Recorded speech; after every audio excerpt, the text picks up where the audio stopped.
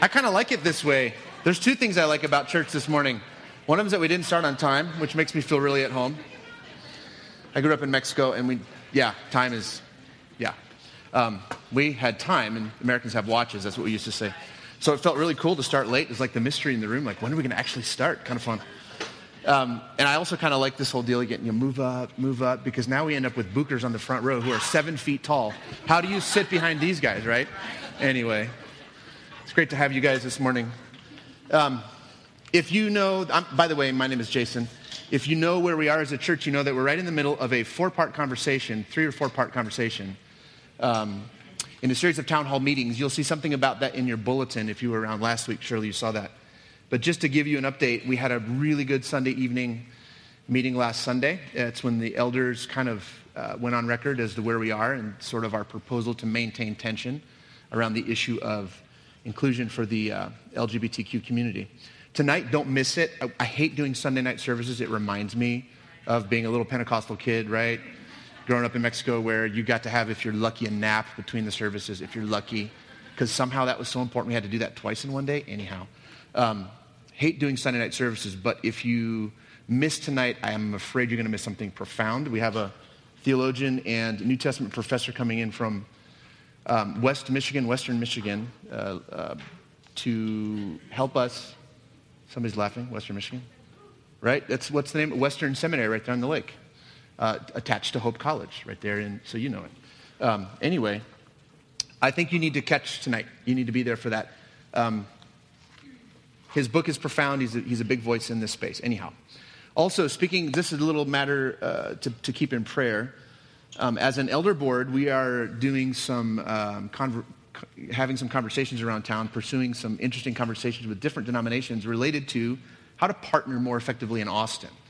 And so one of those partners in that conversation that could pan out this year, but we need you to pray about it, would be the United Methodist Church, which for us would be a very interesting natural fit theologically. And they've also whittled out a space within their communion to keep people in the fold who are having the conversation that we're having. So it won't cost us good standing to sort of go down the path that we're going down. So keep that as a matter of prayer. Seriously, pray for your elders on this, because we have some interesting decisions coming at us, I think 2017 for sure, maybe the first half of 2017. So give us that support if you would. All right, so we are now in Lent, 5th week of Lent. Today's on-ramp is a couple of interesting stories. They're two of my favorites. I think I say that about all the great stories in the Bible, but these two really are. And the first one comes to us from Ezekiel 37, and it's the story of the Valley of Dry Bones and the Lord's invitation to Ezekiel to see a miraculous sort of unveiling of who God is. And I thought we might read that aloud. I had so much fun last week, Brandon, when we read those verses in unison. Something about God's people speaking the word, sort of creating that with their own voice. That's just really fun. So let's read that, and then we're going to transition to the New Testament. And we're going to tell some stories from Haiti. So we're going to have a bunch of moving parts today. Plus, we started late, so there you go. So follow along. Let's just read this from the NIV. Read along with me if you can. I'll try to read slow so you can keep up. The Valley of Dry Bones. Verse 1. The hand of the Lord was on me, and he brought me out by the Spirit of the Lord and set me in the middle of a valley. It was full of bones. He led me back and forth among them, and I saw a great many bones on the floor of the valley, bones that were very dry. He asked me, Son of man, can these bones live? I said, Sovereign Lord, you alone know. Then he said to me, Prophesy to these bones and say to them, Dry bones, hear the word of the Lord. This is what the Sovereign Lord says to these bones. I will make... Keep going.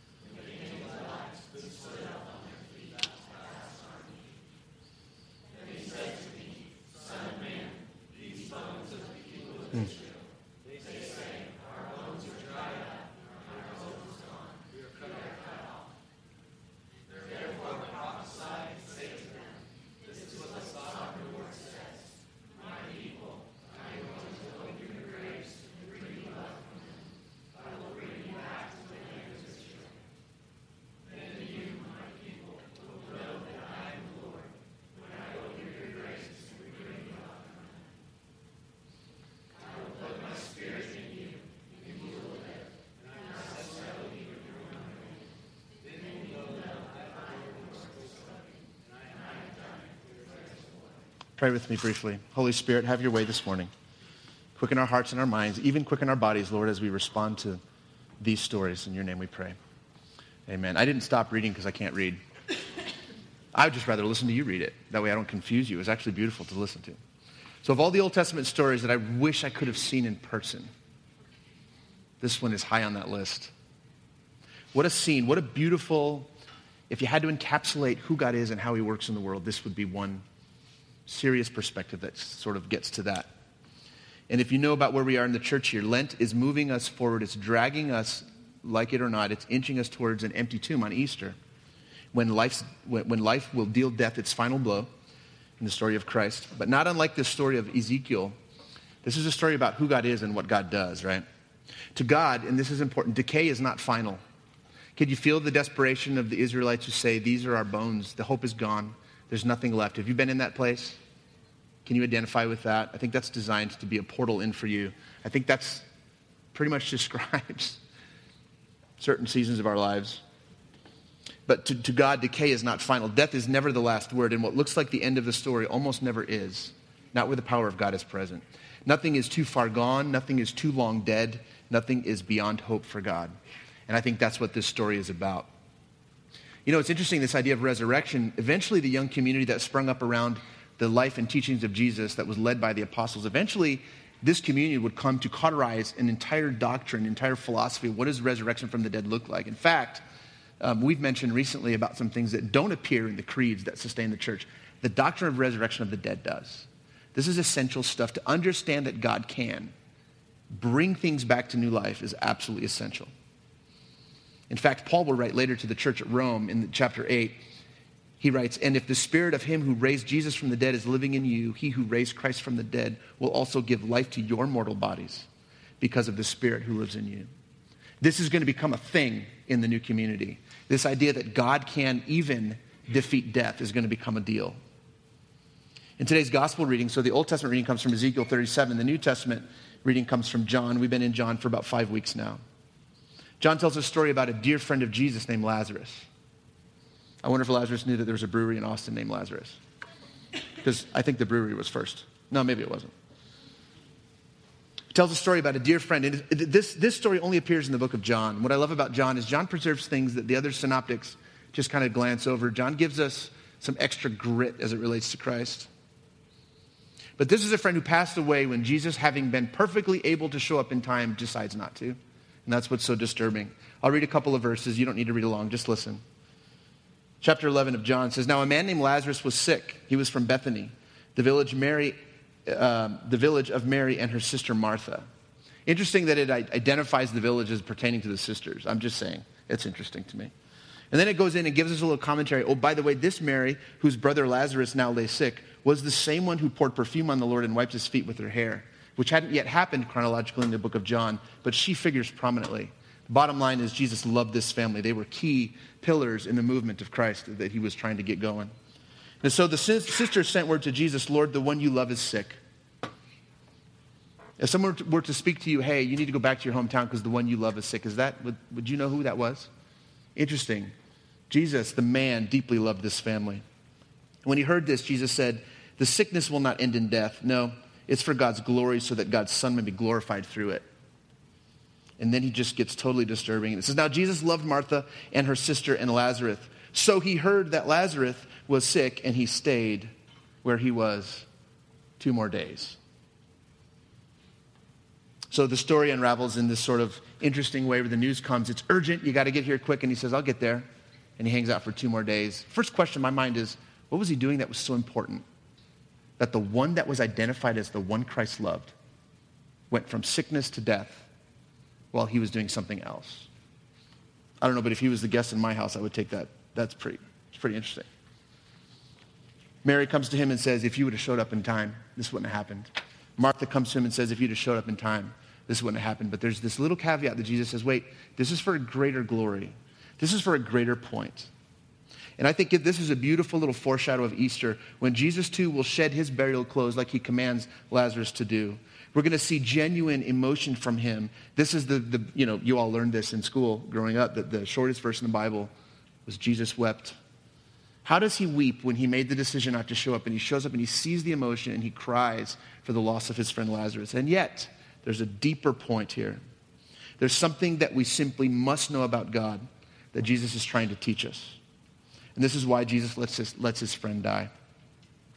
There was a point about God that if we didn't get this straight, none of the rest of it would work out. And here's the thing. God doesn't just create once and just let itself wind out. To say that God is creator is actually to confess that God constantly and relentlessly recreates and recreates and recreates, and he makes it again, and he makes it again, and he reconstitutes it, and he gathers the ash and he breathes life into it, and he gathers the bones and he makes them walk again, a standing army. And this is the God that not only created but constantly recreates and recreates. Now, I've heard stories of bodies getting up from the dead when people prayed. I've never seen it. The bottom line is, I believe God can. I know God can. And here's the real truth.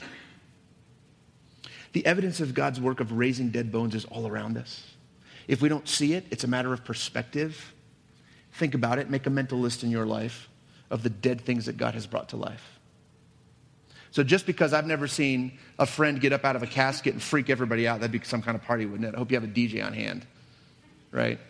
But just because I've never actually seen that, does that mean that God can't? No, God does all the time. If you need a little proof today, let's talk about anger. Those of us who suffer from anger, right? He's recreating those deep emotions into something different in this place as we do community, right? Where we used to cleave to every shred of control and be infuriated and enraged when we lost it, we're learning to release, recreation, new life, evidence that God is among us. We could talk about unforgiveness, simply the willingness to let people off the hook in our presence, in the community of faith where people are following the teachings of Jesus and living that out in a world that unforgiveness goes from the prison cell that I built for you to the keys that unlock it for the both of us. God is recreating new things. He's making new things come to life. Think about pain. For us, according to Jen, as she preached recently, every single one of these things along the road that makes us stop is an opportunity for us to go deeper into that conversion with Christ. That everything is an opportunity to convert. Pain for us is flipped into an opportunity where we can say it's a school that will shape my soul into being something more like Christ. Recreation, ongoing raising of the dead of those things that are in our heart. You get my drift. The signs of God's recreation are literally all around us. What we need is better eyesight. What we need is deeper awareness. What we need is the pause and the silence to simply be present to those things that are springing into new life all around us. Maybe this conjures up thoughts in your mind about your marriage. Maybe God has, in some miraculous way, brought that back from the brink. Maybe it's hope in the church. I can't tell you how many conversations I've had recently with people who tell me a variation of these words. I was done with church, but I'm going to give it one last shot. I'm going to give it one last chance. Maybe hope in a community of faith that has been such a wounding agency in your life as you've developed into faith. Maybe there were times where you could not imagine anything being more hurtful in the community of faith. Maybe God is resurrecting those dry bones to new life in this place. Maybe there's a dream that you've had since you were a wee little thing, and God is resurrecting that. I don't know. Today I want to focus on a particular way that God recreates. I'm going to try to do this without totally breaking down. Brandon set a new record last week. I think it was 21 seconds and he was in tears. I'm not going to challenge his record today. But I don't know how to say the words that are written on this page. Let me just sort of pivot in a new direction. One of the most profound ways that God recreates in the world we live in is when little broken souls are put into families to be cherished and loved, to be recreated. Psalm 68 says that God sets the lonely in families. My favorite translation of that is God sets the orphan in families. The way our family has chosen to engage this kingdom impulse and this reality of living in the kingdom that Jesus created is by adopting our littlest daughter. If you know her, you know she struggles, but you know she's pure sunlight. And we hover between those two things. See, here's my story, and we're going to go somewhere with this in a minute. God breathed new life into dry bones of that little girl when her whole family implodes by sending her to our family. But similarly, and no less profoundly, God breathed fresh wind into the dead corpse of our self-centeredness and our need to control by giving her to us. You see the two sides of that coin? We are her answer, but she is our answer. You have no idea how hard these words are to say and how much shame I have related to this, because I can teach you how to love your foster and adoptive child. But it has to be a really good day for me to get that right. Isn't it ironic? What makes me nuts about her is that she's so forgetful. She can't remember two thoughts. And yet every single day, she is God's designed answer to my forgetfulness of how wonderful and amazing it is that she's in my life to recreate me. I forget as often and as frequently as she does. Every single day I need to be reminded, hey, brush your teeth. Hey, love this child. She's my answer for you. Hey, put your shoes away. Hey, embrace this brokenness because this is you. And I love you the way I'm calling you to love her. Every single day. I'm starting to grow weary of the repetition, and then I'm starting to hear the voice of God who patiently repeats the same thing to me every day. So recreation in the story of our family is two sides of that same equation. We're all on that journey together with her and she with us. But as you know, adopting a child isn't the only way to co-labor with God in recreating little souls. Our church has been practically involved in this in a profound way with a group called Help One Now since its very inception. The two things were birthed at the same time. Nobody knew which was going to be church, which was going to be nonprofit, but we've partnered with Help One Now since the very beginning.